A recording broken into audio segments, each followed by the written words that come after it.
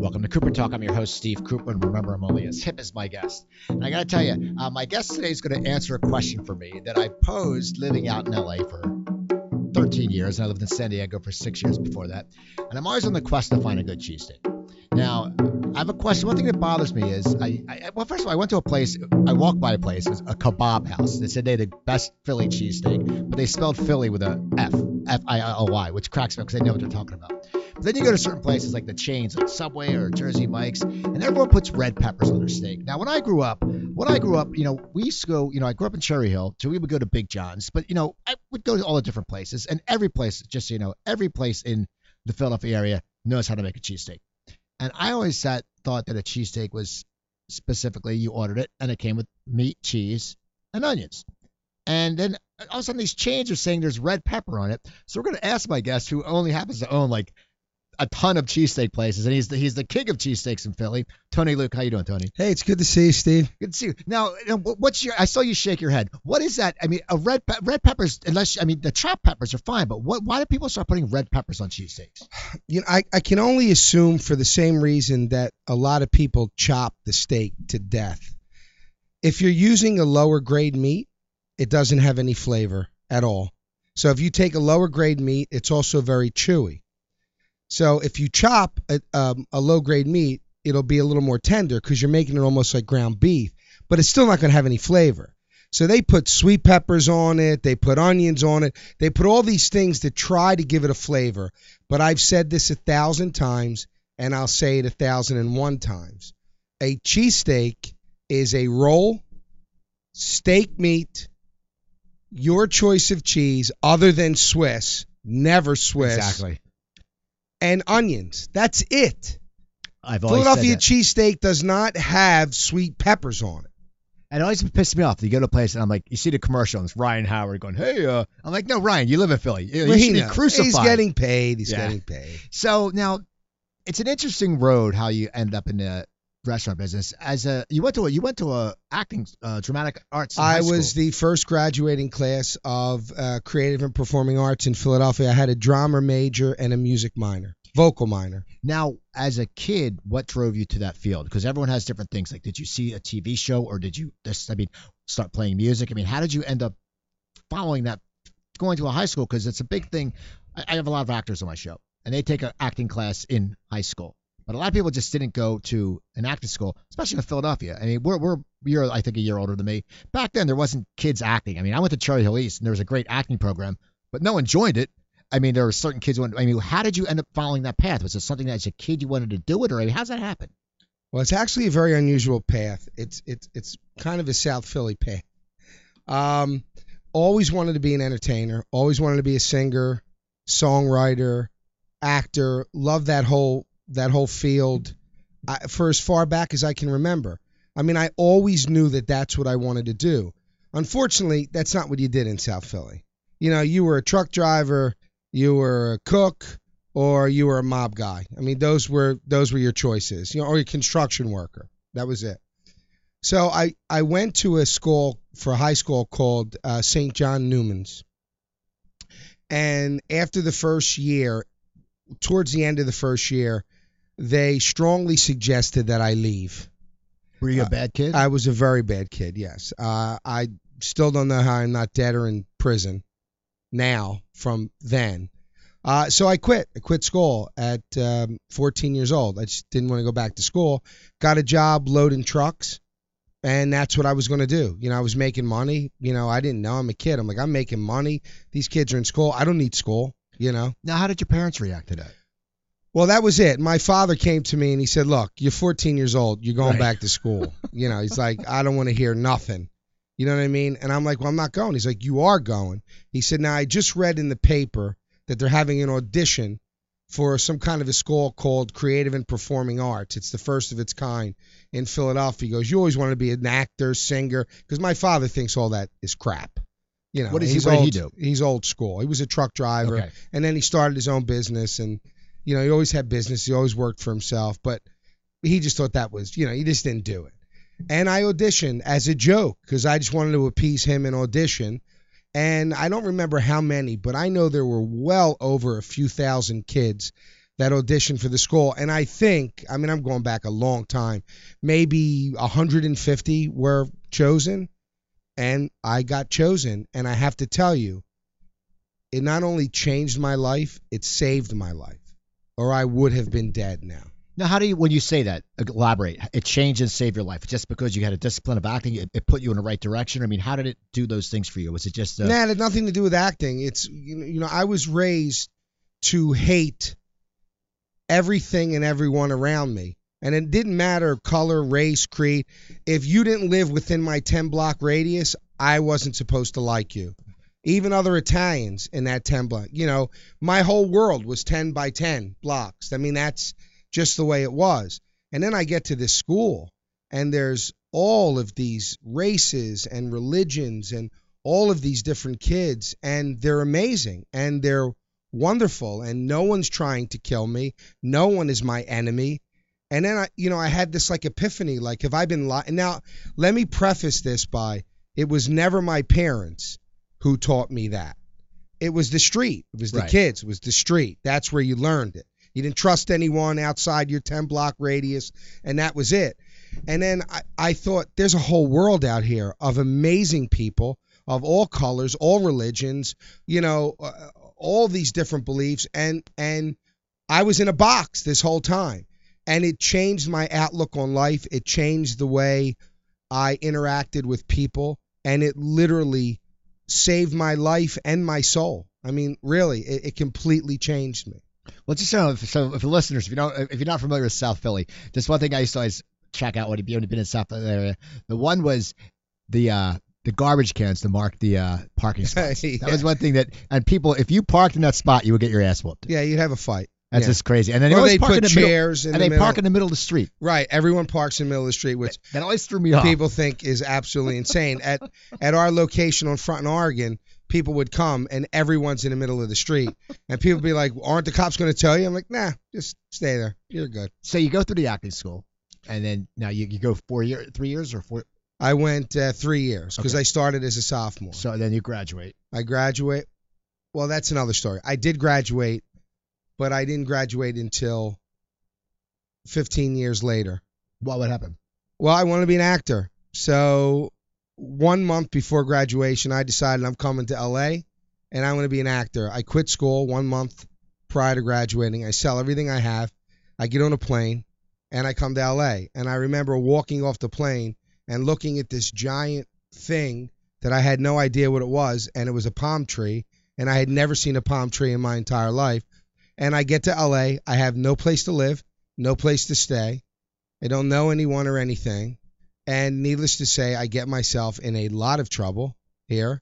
I stay about 4 months, 5 months, and have to leave.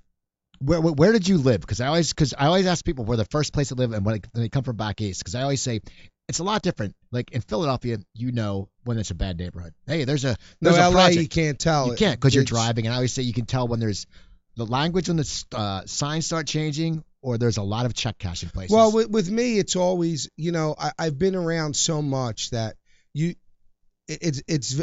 can't always tell a book by its cover. To me, I know this is going to sound crazy, but I don't judge it by anything other than eye contact with the people I'm around. There's a certain look that you get when you're not welcome somewhere, or a certain look that you get when something's about to go down. And that's that, because I've been in some horrifically bad neighborhoods. I mean, neighborhoods where, there was 1 and 2 murders a day. Literally. It was, and I got along fine. I carried myself in the way I always carry myself, and I know where there's trouble. And I've had trouble in areas where most people would think is great. Right. Like, this is a cool area, and I had some real issues there. So you can tell a lot from people, because I never thought I was a bad kid when I was young. I mean, I fought all the time, but in my neighborhood was bad. So, I don't think it's the look of the buildings or or anything. I think it's the people. In every neighborhood, I have learned that there are really good people, and then there are really bad people as well. And the only way to distinguish the two for me has always been eye contact. Now, I just get a vibe. I don't know if that's years and years of just, doing what I did and going the places I went, but I just get a vibe. I pick it up, and some people can't see it. I can, and when I say a vibe, I mean a defensive vibe. I'll be a place, like I'll go somewhere with my girl, and she'll say, all right, I'm like, no, I'm on the defense. And she'll go, well, why? And I'm like, because the vibe here needs me to be on the defensive. And she didn't pick it up, but I pick it up. So, and when I came to LA, I actually stayed with people. Like I think the first place I stayed was in Hollywood. Okay. And then, believe it or not, Pasadena. You're jumping all around. I was all over the place. And then my attitude was very bad when I came here. It didn't gel well. I still was always on the defensive. I won't mention who, but got into some trouble with some, at the time, would be A-list actors. And I knew it just wasn't it was time for me to go. And I did. And then I got into music, and music was very good to me. And I came back to LA in 84 or 85 with A&M Records. Did an album here. They shelved it. They never put it out. But I wrote for Billy Paul, Brandy Wells. I wrote for a lot of people, and I sang. I mean, music was my number one. It is today. With all the success I've had in the food industry, and I've done, 18 or 19 feature films. I've written films, and I love doing film. I love doing movies. I love doing TV shows. But nothing in the world affects me as much as music does. Well, that's what I love when I read your credits that you work with Billy Paul. Because if you grew up in the Philadelphia area and you're over 45, you know me and Mrs. Jones. Billy Paul is, and you sit there because Ken Garland used to play him on the radio. Yeah. It's AM radio. You would hear me and Mrs. Jones, and it was a great song. And now, what do you love about music? I mean, is it now? Do you play instruments? Do you write? I mean, what? I write music and I sing. Now, how did you learn to start writing music? What did that come from? I didn't learn anything. It just came to me. I was working at a restaurant, and I'm going way back now. I probably was maybe 19, 20. I was working at a restaurant, and one of the chefs, who passed away some years ago, he was from Italy, and he was a writer. He wrote music in Italy. And I used to watch him play the guitar at the end of the night, and I said to him, how do you learn how to do that? How do you do it? And he said, you can learn to play piano. You can learn to play guitar. You can learn to play almost about any instrument. But you can't learn how to be a songwriter. You either are a songwriter or you're not a songwriter. It either comes to you or it doesn't. Now, you can learn the techniques of writing a song. That I'm not saying that. But I think writing music is a gift, as any other talent is. And I don't know. I remember going home that night, and I wrote this song, and I wasn't able to play at the time, and I sang the melody, and I did everything I was supposed to do, and I brought it him in the next day, and he was really blown away by it, and he said, you did this last night? I'm like, yeah. He's like, well, I think you have the ability. He said, you just need to hone it and work it, and I did, and then, to me, Utopia was the smell of a recording studio. Like that smell when you go in, I can't even describe it. It doesn't matter what I do. I am never as happy as I am when I'm in that recording studio, writing, singing, doing what I love to do, working with other musicians, and just creating. Right. I love to create. Now, didn't you write a kid's song? No, I wrote. I thought that someone said you wrote a kid's song, and it was a popular kid's song. Maybe I read it wrong. No, I wrote the Cheesesteak Anthem with a very talented songwriter. His name is Skip Denenberg. In fact, he wrote 3/4 of the song. Is that Herb Denenberg's kid? No, it isn't Herb Denenberg's son. Everyone asks me that, but he's an incredibly talented songwriter. And the Cheesesteak Anthem is hilarious. And we do it at schools. Kids learn it. It's like become a really cult song in the Philadelphia area or the cheesesteak world, and I liked it, and I have done all different types of genre. Like the Cheesesteak Anthem is kind of in a Bruce Springsteen vibe, but believe it or not, R&B is really my roots. I mean, that's what I worked on, what I did. That's the kind of music that I've loved from when I was a kid. It just really speaks to me. I never was into rock much. I appreciate it. I appreciate all music. You know what I mean? Like well, that's not necessarily true. When I was a kid, I loved Aerosmith. I loved Styx. I liked for a period of time. Well, no, I loved Steely Dan. Loved Steely Dan when I was a kid. So there were groups. I'm pretty eclectic, but R&B is really where my heart is. That vibe, that groove, those melodies, just really, really sang to me. And if you listen to my repertoire of stuff, it's all 90% of it is in that genre. So now you said you moved back to LA. You moved from LA back to Philly. Then you came out for A&M. Then I came back to record the album with A&M Records. Then you went back to Philly. Then I went back to Philly when they shut. See, my problem was, I know it sounds almost unheard of now, but I remember finishing the album, and I remember them coming to me saying, "We love the album. We have no idea what to do with you." And I'm like, "What do you mean? You put the album out?" He goes, "Well, it's R&B. You don't sound like a rock singer. You sound like an R&B singer." I'm like, "Well, I'm doing R&B, so I should hope I sound like an R&B singer." But you're white, and I don't know how to market. Like, they didn't know how to market me. Back then, it wasn't as open right as it is now. So they were like, and this is really insane. Back then, my group was very diverse, and there was a love song between me and a woman, an incredibly talented musician named Diane Thompson. And we sang this love song. They basically said to me, "What am I going to do with this? It's a white guy singing a love song to a black woman." Back then, and they were like, "We don't know how this is going to work. We don't know how to release this." Now it's nothing, but back then it was still an issue. They didn't know what to do, and it infuriated me so much, because the only people that cared when I was doing music, the only people that cared about the color line at that time were record labels, because people didn't. I played clubs that were primarily black. No one cared that I was white and I was singing. No one. You know what I mean? It was the studios and the labels that seemed to have an issue with it and didn't know what to do. And then it really discouraged me to the point where all I wanted to do was play music, and I can't, because there's so much politics involved. And so I stopped.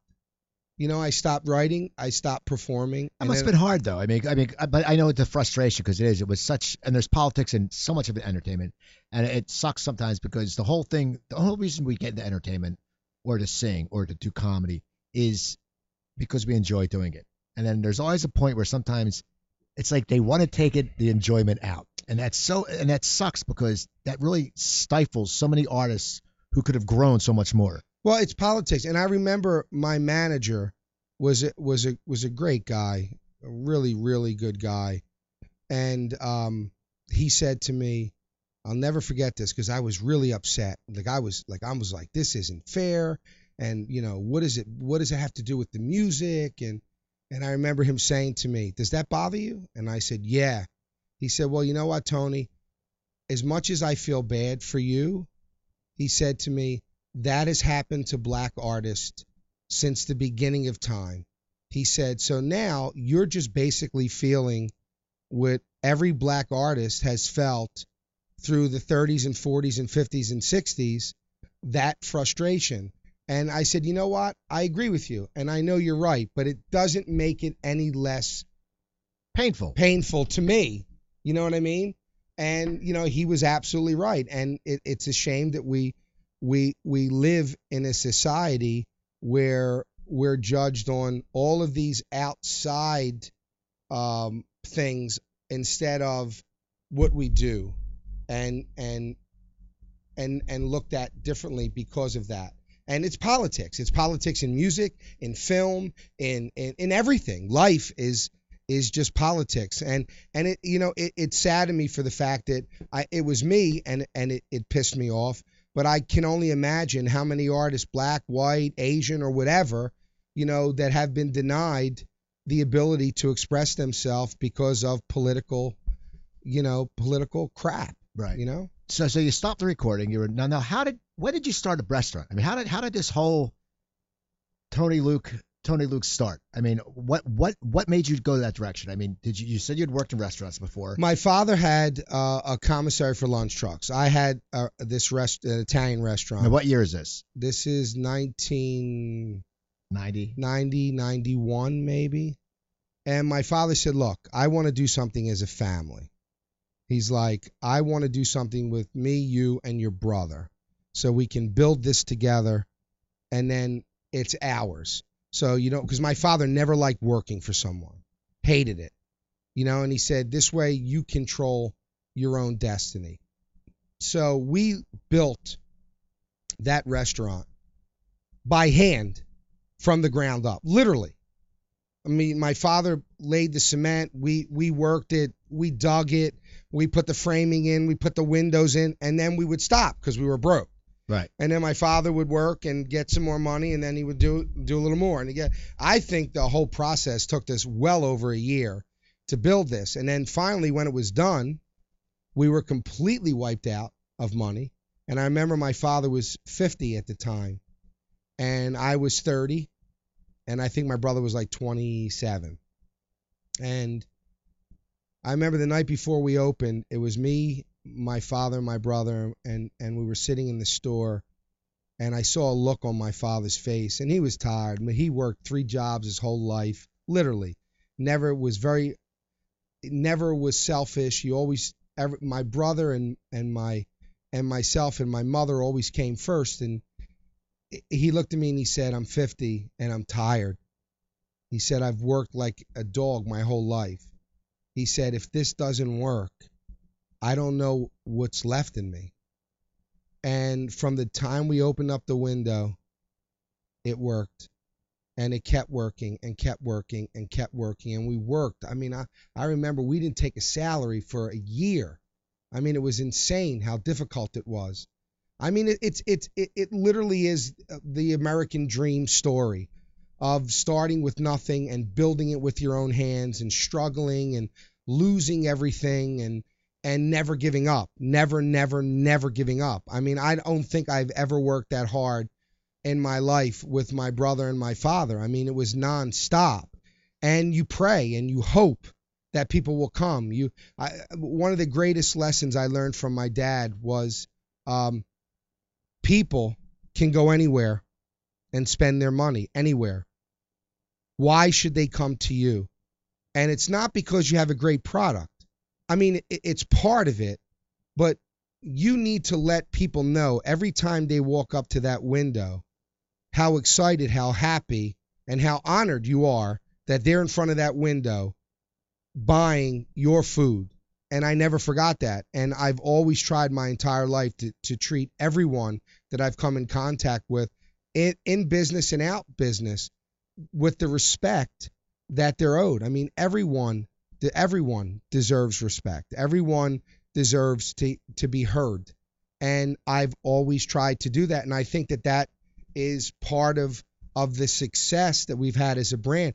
I mean, we were taking names when no one was taking names. And let me tell you something. You tried to take a name in South Philly back in 92, and you're like, yeah, give me a cheesesteak, give me a pork Italian and a fry. Your name? What do you mean my name? What do you work for the IRS? You need to know my name? What are you, cop? You want to know? I'm like, no, dude, I just want to know your name. I'm not giving you my name. So we would go to them and go, all right, today you're Bob. And then it's hysterical because then we'd have their order. We go, Bob, your order's ready, Bob. And I go, yo, Bob, my name ain't Bob. No, you didn't give me your name. I told you I call you Bob. And then little by little, it kind of caught on. And our customers were more like family. Like we knew their names. We knew where their kids went to school. You know, we would see them and go, hey, how'd your son make out in the baseball game? Or, you know, I heard your son got hurt. Is he all right? And it was a place not to go just to eat.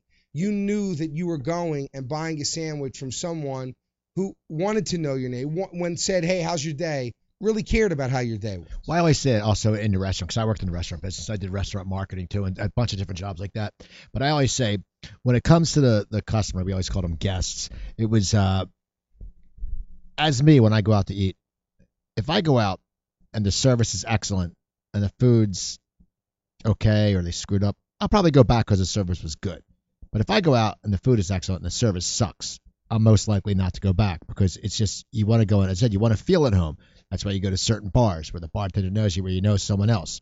Now, what did you first serve when you started out? Well, how did you decide what you were going to serve? I mean, when you got this idea for a restaurant, did you say, okay, this is what we're going to serve? And how did you pick the food you were going to? Well, no. Listen, it was my father's idea from the door.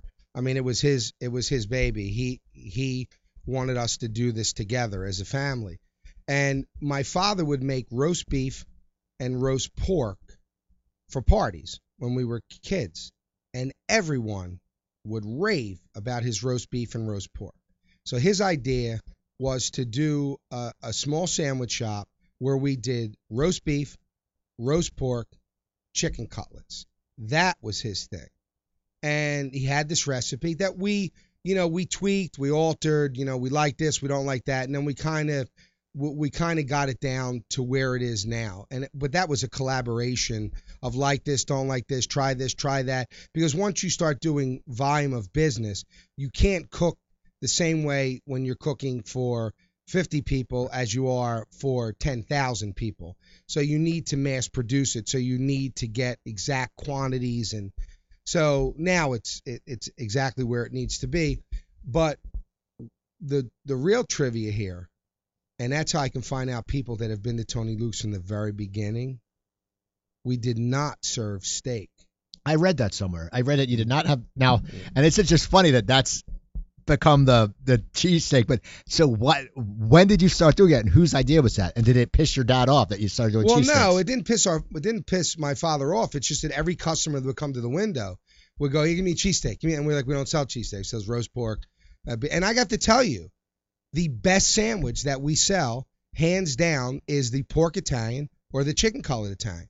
I tell people, Tony Luke makes a great steak. We really do. We make it. We're right up there with the best of them. I mean, again, you notice that I said we make a great steak.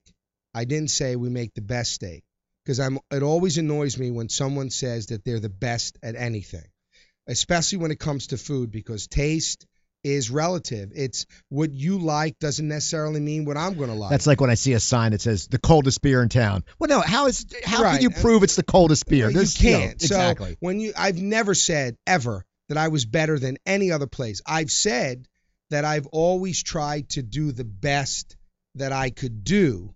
Never that I am the best. I have the best cheesesteak in the world. But I will tell you this. I will go up against anyone. We are in the top when it comes to roast pork and chicken cutlet Italians. Well, the roast pork has the broccoli rabe. Right? Broccoli rabe, sharp provolone. The way we do our pork, it is heaven. I tell people, they come to my store like, I'm here. I said, look, eat the steak. You want to eat the steak. But I'm going to tell you, you eat that roast pork Italian or you eat that chicken cutlet Italian, you'll never order a steak again. Well, it's funny because because my girlfriend's going back east next Tuesday, and she went with her stepdad after a game to get the cheese, and she's very health conscious, but she said it was so great, and she's like, and I said, well, when out here, I'm like, well, when I would go back, let's get a cheese. I can't, and I have to watch what I eat now, but yeah, she said it was great, but the roast pork was something that it's funny because I moved before Tony Luke started taking off. I moved. I was out, I was moved probably in 94, 92, 94. I mean, and I know you guys. 94, we just started to hit. And I had moved by then. And before, and a friend of mine, this guy, John DeCrosta, who's a comic, I posted you were going to be in a show, and he raved about the pork sandwich. Well, you guys have brought that to light. You and I think the Knicks. I saw something about the Knicks. The Knicks has a great roast pork. When I was back in Philly, people weren't eating a roast pork. And it sounds so great, but it wasn't a popular sandwich. It should be the sandwich of Philadelphia, but it is not. I think the roast pork is a 10 times better sandwich. I do. And I'm saying this as someone who loves the cheesesteak. Right. I love the cheesesteak, but the pork is on an entirely different level. So after you started putting the cheesesteaks in, after you decided to do it, did you notice business picking up? Yeah, business picked up and we did great. It used to be steak and pork, steak and pork. And then what happened was, because it's Philadelphia, I was starting to do all the shows and I was starting to do all the promoting, because the problem was we were one cheesesteak place, one sandwich place in a city of 10,000. So I used all of my acting stuff, all of my creative stuff, and I created these series of ridiculous commercials that had nothing to do with food. No one had ever done that before. And we just started to get massive attention.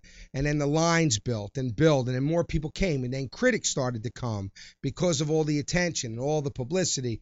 And the food was great. So they started to give us awards. We won Best of Philly for Best Roast Pork, Best Cheesesteak. We made Philadelphia Hall of Fame. GQ magazine gave us the Golden Dish Award for the best roast pork in the world. Wow. Not in America, in the world. We were up against places from Spain and Italy and Germany and France, and we took it for the roast pork. And then Gourmet Magazine voted us one of the 150 best restaurants in America. And it just, Zagat rated us one of the highest rated, and it just kept pounding. And then business doubled, tripled, quadrupled, more. And then the Front Street store became this iconic location. But every time I did a TV show, they wanted to talk about cheesesteaks because it's Philly. So then everyone started to go, Tony Luke's cheesesteaks, Tony Luke's cheesesteaks. And I'm trying to say Tony Luke's roast pork, Tony Luke's roast pork, right. And chicken cutlet. Because I like the chicken cutlet even better than the roast pork, me personally. But every TV show, every personality, Tony Luke's, get the cheesesteak. So cheesesteaks just became what we were known for, because of all that massive publicity that we were getting nationally, everywhere. So after you get the publicity, you decide to expand, which is a very scary thing, a lot of times, expansion, because, as I said, you built this one from the ground. Hands, you guys built it. You built a foundation. And a lot of times you hear when a restaurant's hot, when they open another location, a lot of times it hurts them. When did you decide to open another location, and where did you choose that location? What did you think? Well, the first location I decided that I wanted to do was on 18th Street, 18th and Sampson in Center City. And I failed miserably. I didn't know what I was doing with a second leg. I didn't have my act together. And I lost that store. But I will tell you this. Anyone that's listening, the greatest thing in the world that you can do is fail. And people may think that what I just said was ridiculous. It's not. The only time failure becomes failure is when you've learned nothing from that failure. Sometimes failure is better than 20 years in school to learn what you're doing. And I've made 1,000 mistakes, and I've learned from every one. And I can promise you, as I move forward in life, I'll make 1 million more, because you never stop learning. But those mistakes led me to where I am. And I took on a partner in 2008. I think it was 2008. A gentleman named Ray Rostelli, who has a meat company, and great guy, very intelligent man, super businessman. And we partnered up to start opening up stores. And we did okay. It was good. I made mistakes again, but it was right. And then 3 years ago, about 3.5 years ago, almost 4 years ago, I met a gentleman named John Moser, who I call the savior of Tony Luke's. He streamlined it, got it together, and we went from 3 stores that we were doing to, I think it's 24 currently operating. We have 6 more scheduled to open. And then we have 18 or 19 in the pot for the following year to start the expansion. And we're all up and down the East Coast. And the one thing Tony Luke's can say is, out of the real cheesesteak, when I say real, I mean, I'm not trying to say that anything outside of Philadelphia isn't real. That's not what I meant. I take that back. Out of the cheesesteak places that were born in Philadelphia, I think we're the only one that's international. because we have 2 stores in Bahrain. How did that happen? Because I was looking at the website and I was like, it's just so random. You sit there and go, okay, like, and how did you pick Bahrain? I mean, Well, Ray Rastelli did a lot of work overseas with his meat company, and we believed together that we didn't want to chase the same dollar that everyone was chasing here, and that we believed that it would work. We believed that the Middle East would embrace that type of sandwich, and they did. And it was great, and they treated me unbelievably well. I remember going to the Middle East for the first time. I was scared to death. I figure I'm hated. They're going to want to shoot me as soon as they get off the plane. right. And I was so wrong. I have never been treated better. I have never felt more at home there. To me, this was my personal experience. The people were amazing. It had nothing to do with the government or extremists. People forget that people are trapped where they live. Some people don't have a choice but to live where they live. We live in America, and we have all of these freedoms, and we take a ton of them for granted. You want to pick up and move to LA? Pick up and move to LA. Right. You want to pick up and move, to Chicago? You can do it. Some people are poor, very poor. I mean, poor, where we would look and go, oh my God, how is that even possible in this day and age? And they can't go anywhere, and they're stuck there. And even though everything around them can get crazy, they're good people. I mean, people are good all over the world. You know what I mean? Just like they're good and bad all over. And they embraced me and welcomed me into their homes and made me feel like part of their families. And everyone I met, everyone without exception, when I was there, were incredible. And it saddened me to leave. I couldn't wait to get back again. I made friends there, and it's a struggle, and it's hard. And they seem to, it amazes me that when I get outside this country and I'm around people that have it very, very tough, they seem to appreciate what they have more than we appreciate what we have here. And it's sad that we don't realize and we don't recognize how incredible. And I'm not saying this country's the best. I mean, we have problems. Right. We have problems. I know we have problems, but it's still a country that you can work them out. It's tough and it's hard and you go through it. It's still a country where I can sit here and be talking to you about your business and your beliefs, and it's fine. Right. Where a lot of places, it's not fine. And you can make real change here. You can. You have to keep at it. It's like business. I always say, in anything in life you want to be successful, you're going to get knocked down all the time.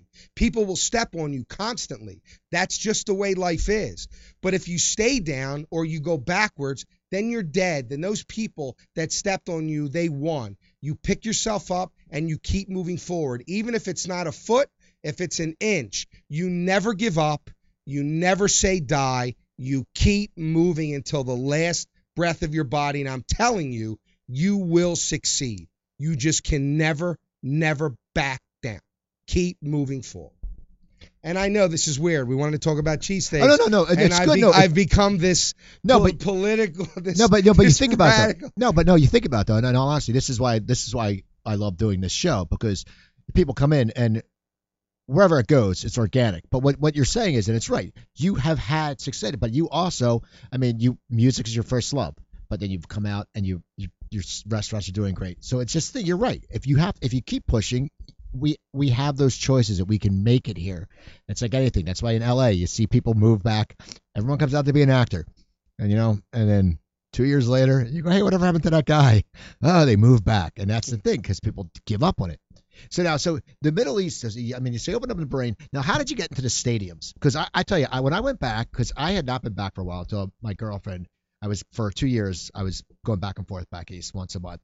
And that's tough. Yeah, but it was good, and I just got over being sick, and so it helped me. The plane trip was a pain, but it helped me get out of LA. Nice. But I've been never into the new ballpark, and I went, and I remember sitting there going, I want to get Tony Luke's. And I go, and it's when the Phillies were good, and the place was packed. It's like 3 years ago. They were okay, and I went to like 4 games, and every time I go, I want to get this Tony Luke's, because as I said, I was before the time. the line is always so damn long that I end up getting a Schmitter I end up getting a Schmitter. I don't know why people I don't know how to even watch the game. I mean, I see people in line for hours. I'm sitting around. Yeah, exactly. There's lines going to the entrance, and I'm sitting to myself going, don't they want to watch the game? Exactly. How did you get into the stadiums? And it must be crazy because, I mean, Eagles fans, Phillies fans, we love to eat. And you're right. I always sit there the same thing. I'm like, I want to watch the game. I don't want to sit there and wait. Was that easy to get into the stadium? Well, I got to tell you, I have been very lucky when it came to that. We have been asked to go to a lot of those places. Like I didn't solicit it. We got a phone call and said, look, we really want Tony Luke's in here. Let's make this work. And we did. Now with the Acme, now you're in Acme too. We have our frozen food line is an Acme. Okay, so now or as they say in Philly, Acme. Well, it's funny because I used to go to Acme in Haddonfield, New Jersey, because I remember it was one we would ride our bike up because this is probably 1970, 72. I was 9, and we would they gave away these tickets, like not these tickets, these stamps of hockey players. We would go up there, and I remember that. I remember going to Acme to get the Canada Dry used to put the flyers on the cans. I remember going to collect them. So I remember the Acme. So how is the reviews of your frozen food? What made you decide to start doing a frozen line? Well, what we did originally was this frozen cheesesteak with a roll. It was separate. You had the meat, and it was in a bag, and you would microwave it. And I have to tell you, for a microwavable product, it was good. Was it like the store? Absolutely not. People would call me and go, I bought your microwavable product in the store, and it doesn't taste as good as Front Street. And I go, did you expect a microwavable cheesesteak? It was supposed to be for college kids, or if you had a yearning for a cheesesteak. And let me tell you something. It was actually good. It was a good sandwich. And then I kind of wavered away from that. And now what we have is we have our steak that we use in our stores. We have it in in the supermarket to buy, like, for lack of a better word, the steakums or the sliced steak.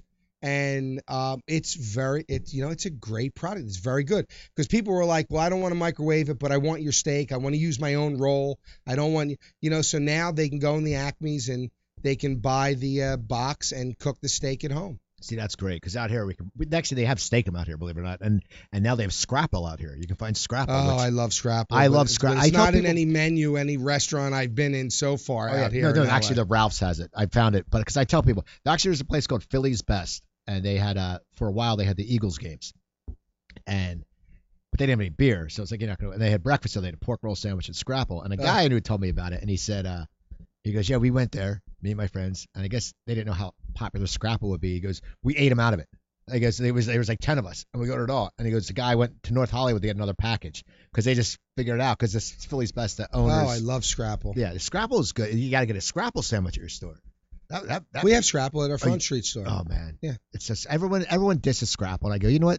Until you try, Scrapple, I said, until you try it, shut up. Because once you try it, and my dad we eat it on toast, and it's so damn good. Oh. And I go back. So okay, so the stores are blowing up, and now you're getting on TV more. Now I remember seeing you on Man vs. Food.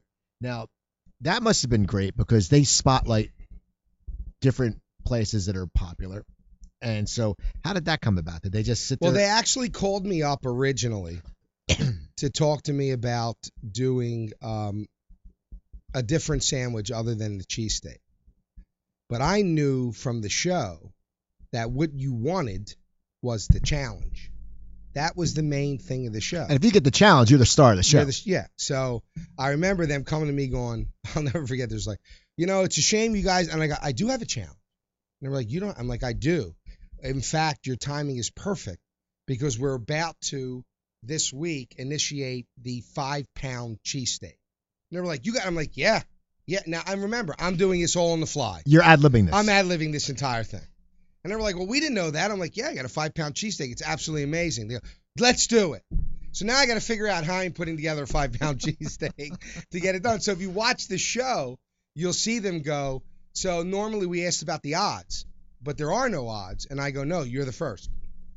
So I don't know if it's, me just with the entertainment background and loving improv. I used to love to do improv, and I love comedy. Love doing comedy. In fact, A real quick story, Yeah. not to get off base, but when I did the movie Invincible, the character, they originally sent me the side to play this Eagle fan who was yelling at like Greg Kinnear's character, Dick Vermeil, and I'm like, well, I'm not doing that. I said I don't want to do that. I said I saw when they sent the side, they can't send, they send the whole page, and there was a character named Alice Cooper. And who this character was this 6 feet, tall, skinny kid who was a huge Eagles fan, but he was a lunatic, and he wore this green cape and I want that role. So I call my agent, I go, I want that role. And they go, well, you can't. He said, Tony, you're 5'9", 400 pounds, and you're bald. This guy's 28, Right. 6'5" with hair down to his waist. Yeah, and I said, no, I want that role. Just put me in a room and let me audition. And they were like, you're going to waste our time. I'm like, no, I audition. I remember walking in, and Erickson Core was the director. What a wonderful man. What a great guy to work for. He was amazing. And he sat there and he said, Tony, I have a dilemma. And I'm like, what's the dilemma? He goes, I have to decide whether I get an actor to fit the role or I fit the role to the actor. He said, give me 2 weeks, I'll let you know. 2 weeks later, he calls me, I get the role. So now the role was supposed to be straight. I love comedy. So now I do the role very comedic. He tells me, it's not a comedy, Tony, back it down. I go even more over the top. Because unfortunately, I kind of do what I want to do in front of the camera. So, Right. and I was respectful to the director, but I knew I felt this role. So finally he said to me, if you do it that way one more time, I can't promise that I won't cut it. I said, well, do what you got to do, but I really think this character works this way. He goes, I love it. He said, Tony, I'm laughing hysterical, but I don't know if this is a comedy scene. Right. And I said, I really think it is. Trust me, I think it is. And to his credit, he gave me the leeway that I wanted, and he let me explore that role, and I love him for that. And that is one of the most popular characters in that movie is the Cape-clad Eagle fan trying out for the team. It's hysterical. And I enjoyed it because I love doing comedy. So I always play heavies in other movies. And then I had lost all the weight. Dropped all the way down. And then I said, you know what? I need to get myself out there. And I wrote a script. I wrote a story that we turned into a script called The Nail, the story of Joey Nardone, which is in every language in every country now. But it was the first time that I wrote it, produced it, I sang the title track for the movie, and played the lead. And it was a small indie, and it was I think in 2009, it was the 6th most watched movie on cable. And 20th Century Fox picked it up, and to this day, it's a very low budget film, but I couldn't be more prouder of it. And it's a very heavy subject matter, and it's based on a true story, and it's about abuse of a mother and a child, and an ex-con who moves in to the apartment building who's been abused as a child and doesn't want to get involved, and he strikes up this relationship with the young kid, and it becomes like a father and son relationship, and they save each other and the mother. If you haven't seen it, I highly recommend even looking for the trailer, because the trailer's on YouTube and it's on iTunes, and it's a very difficult movie to watch. I held nothing back, and I'm really proud of that film, and I'm proud that it made it to every language. It's in every Right. language. I'll have to check it out just because I love all kinds of movies. So now how the TV stuff? Now you're doing. I did Frankenfood for one season on Spike. Okay, now how does that happen? And I know you've been on Bobby Flay's show, I believe. Oh, I've done maybe 15 of the shows. I did Bobby Flay. I worked with Michael Simon on Dinner Impossible. I've done Best Thing I've Ever Eaten. I did Food Wars, Food Feuds. The list goes on and on and on. Was the Dinner Impossible the one where he did something in Philadelphia and I saw something where he was in Philadelphia.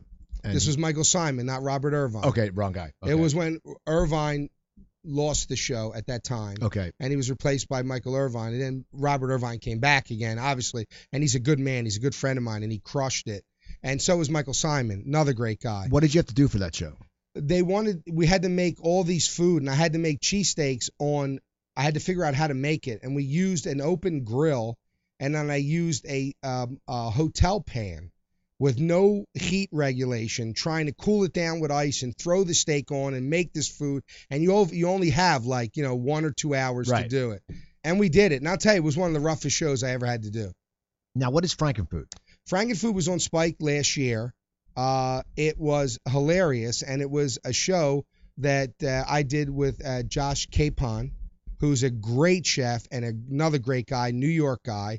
And we would judge these outrageous foods, and whoever would win out of all these foods would win $10,000, and then they would go on to have their food featured at whatever restaurant was featured for that show. And it did great. I just think that, I don't know if it was the format for Spike, I guess, and I think it kind of fell a little bit to the wayside. But I think the show, I believe in my heart that if the show had gotten a second season, I think that everyone would have embraced it. It was a great team. But I got to tell you, Spike treated me and Josh fantastic. Honestly, I would go back and work with Spike in a heartbeat. I think that they're an amazing network to work with. And let me tell you something. They took a risk doing food. They did. And I got to give them all the credit in the world for going out there and taking that risk. And everyone from Sharon Levy and all the people at Spike, they really made us feel like family. Amazing. If anybody gets a chance to work with Spike, believe me, you'll be happy. Incredible network. And so what I did when that show ended, I was on a hiatus for a while, and now I have an internet show that is doing incredibly well called Food Mashups. And I'm actually filming tomorrow at a place called Antonio's Pizzeria here. Where's that at? I think it's North Hollywood. Okay. And they have a really cool food mashup that they sell at the place. So what I do is it's kind of sort of like a diners, drive-ins, and dives, but only I'm highlighting these crazy concoctions that people are putting together. And this will be our 9th show that we've done. And every week on YouTube, it gets bigger and bigger. And on the website, which is foodmashups.com, people are submitting their food mashups as well. So you can watch the show, and then you could create these great dishes at home and then upload them and the recipe to the website and kind of have this whole communal people from all over the world, mix matching food and sharing ideas. I love it. I'm so proud of it. And we're doing really well. See, that's cool. Because my mashup was, I always thought someone needs a tortellini sandwich. Someone said, you're crazy. I go, a tortellini sandwich would be good with an Alfredo sauce. Right. But what's weird is, as a kid growing up in an Italian family, we used to take Italian bread, cut it open, smother it with butter, and then take spaghetti and put it in the roll and eat it at the same time as you're eating meatballs. I mean, so it was carbs on starch on fat, because it's the healthy diet. Exactly. It's the South Philly diet. So now you did a show. You were out here Saturday. Wasn't there some show you did? Yes, we did a thing called Thrillist Road Trip. Okay. Which was great. Thrillist is just killing it. So what they wanted to do is they wanted to come to L.A. and give the people of L.A. a chance to try all these different foods from all different parts of the country.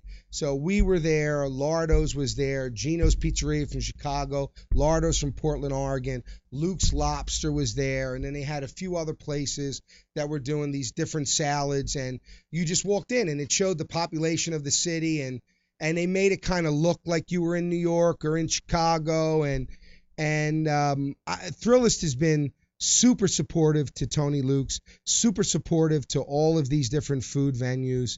And, please, man, if you don't know who Thrillist is, and I can't see how you don't, support them because they're amazing. And they're for the millennials, man. They're like cutting edge for now. You know what I mean? They're on point for now. I always check it because I always say, the top whatever restaurants, and I always go, well, what's in New Jersey? What's in Pennsylvania? Or like the oldest restaurant. And for out here, you don't want the happy hours or the the tacos, because you always say, okay, well, breakfast burrito. Everyone in Burbank loves Corner Cottage, and then sit there and go, Corner, but everyone knows who doesn't go there. If you go to Apollo Burger, which is a small place, they have great breakfast burritos. But that's the stuff you find. You find different places that you would never know of, that you would just drive by and go. Like if you drove by this place called Apollo Burger, you look at it and go, that's the stupidest looking place. Food must suck because it just looks like an old, but you go in and you get a breakfast. That's all I've ever had there. And they're great. And that's the thing. Thrillist points that stuff out. Yeah. So like they just had a article about some guys in Glendale who basically have like a bar out of their house. They make drinks. They can't charge it. They can't charge you, but they have you have to follow them on Instagram and send them an email. Maybe they'll invite you over. And it's that stuff. It's the cool stuff. And you're right, it is for millennials. So now did you made the cheesesteaks at this thing? We did cheesesteaks and roast pork. And it was funny. Everybody that came up was like, I want a cheesesteak. I'm like, you got to try the roast pork. Nah, I want a cheesesteak. I'm like, you have to try the roast pork. And then the people I convinced for the roast pork were like, oh my God, where did this sandwich come from? And that's why every chance I get, I promote the roast pork or the chicken cutlet Italian, because I think people are doing a really great disservice to themselves by only eating the cheesesteak when they come to Tony Luke's. Yeah, they got to get, because the roast pork is the bomb. So now, how long are you in LA for? I film tomorrow, and Thursday I'm packing, Friday I'm out. And then you go back to Philly? I go back to Philly. I've been here for a while. And then we have another store opening in Ocean City, Maryland, so I'm there for the grand opening. And then we have another one in Northeast opening, so I'm there. We have so many scheduled to open. Sometimes it's hard for me to keep track. But John Moser and my son Joey and Michael, my son Tony, manages the Front Street store, and it's good to work with my kids. And it's been an incredible ride, man. It's never stop, never stop, never stop, never stop. That's a mantra that I live by. Now, are you still making music? I do. In fact, last year I did a song called Right Here, and it was up for Grammy consideration. Was that, did you sang it? I sang it. I didn't write it. A really good friend of mine, Michael Constantino out of England, wrote the song, and he's like my son. Like, really, I know him so long. He's a great kid. And I sang it. We released it on a label called Fillerzi Records, which is like Philly, Jersey. And it went all the way through to the final level for the Grammys. And it was great getting a letter saying your song is up for Grammy consideration. It's a really good track. And it's on iTunes. A lot of my stuff is on iTunes. And I really want to do an album this year. And I like certain types of music. I'm getting to that age now where, look, some things in life are just what they are. I'm not getting a hit #1 record. Right. I'm not going to be, at my age, it is what it is, but I enjoy the music, and I want to do an album of a lot of good stuff, like a really cool kind of jazz-infused, older ballad type stuff, like on a Michael Bublé vibe, because that's what I love to do. And if I had time, I'd even do a small tour and just go out and play. And I don't care if no one, I want people to come. You want people to hear your music, but it's not a driving factor to me. If no one buys the album, I want to make the album for me. Sometimes the best satisfaction you get is when you do things for you. When you do things for the sake of becoming a millionaire, I want to make money, you get disappointed, or you get let down, and it kind of takes away from what you wanted to do originally. Well, you could play a little Philadelphia tour, play a little Wildwood, play a little. I could, and I and want you probably to. sell out because they know you. I just don't have time. That's crazy. It's just the time. And so you're not acting right now? I am not doing any acting. I'm working with 2 people on 2 new projects. A good friend of mine is, it's like my God. He's like family. Is Leo Rossi, and Leo's a tremendous actor. He's working on some films right now that we're trying to get financed, and I'm always up for doing a role. I love it. It's what I like to do, and I love my music. I don't classify. I try to tell people you're not one thing. Right. And it's not bad if you are one thing. If you love being one thing, great. But don't limit yourself because society says you can only be a doctor. You can only be, a truck driver. You can only be. You be everything that you want to be and that you think that you are. I want to thank you for coming on. Thank you. It was fun. Now, the website? For Food Mashups is foodmashups with an S.com, and then TonyLukes.com. And your tweet? And my Twitter is at Tony Luke Jr., Tony Luke Jr. Instagram is at Tony Luke Jr. And we do have a public page on Facebook. Well, check him out, people. Also, follow me on Twitter at Cooper Talk. That's at Cooper Talk. Go to my website, coopertalk.net. I have over 380 episodes up there. You can send me an email, cooper@coopertalk.net. I'll get back to you. iTunes and Stitcher. Type in one word, Cooper Talk, you can find me. And go to my new website, stopthesalt.com. That's right. Buy my cookbook. When I got out of the hospital 3 years ago with my heart problem, I wrote a low-sodium cookbook at stopthesalt.com. Check it out. The book has 120 recipes, easy to make, okay? You're not going to, no pictures, because guys, you get intimidated. It's aimed for guys. You get intimidated when you see a picture. You don't want to cook.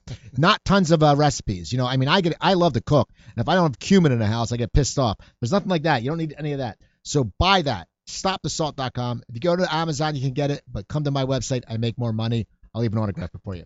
So go to TonyLukes.com. Follow me on Twitter at Cooper Talk. And that's about it. Remember, I'm Steve Cooper. I'm only as hip as my guests. Don't forget, drink your water, eat your vegetables, take your vitamins. I'll talk to you guys next week.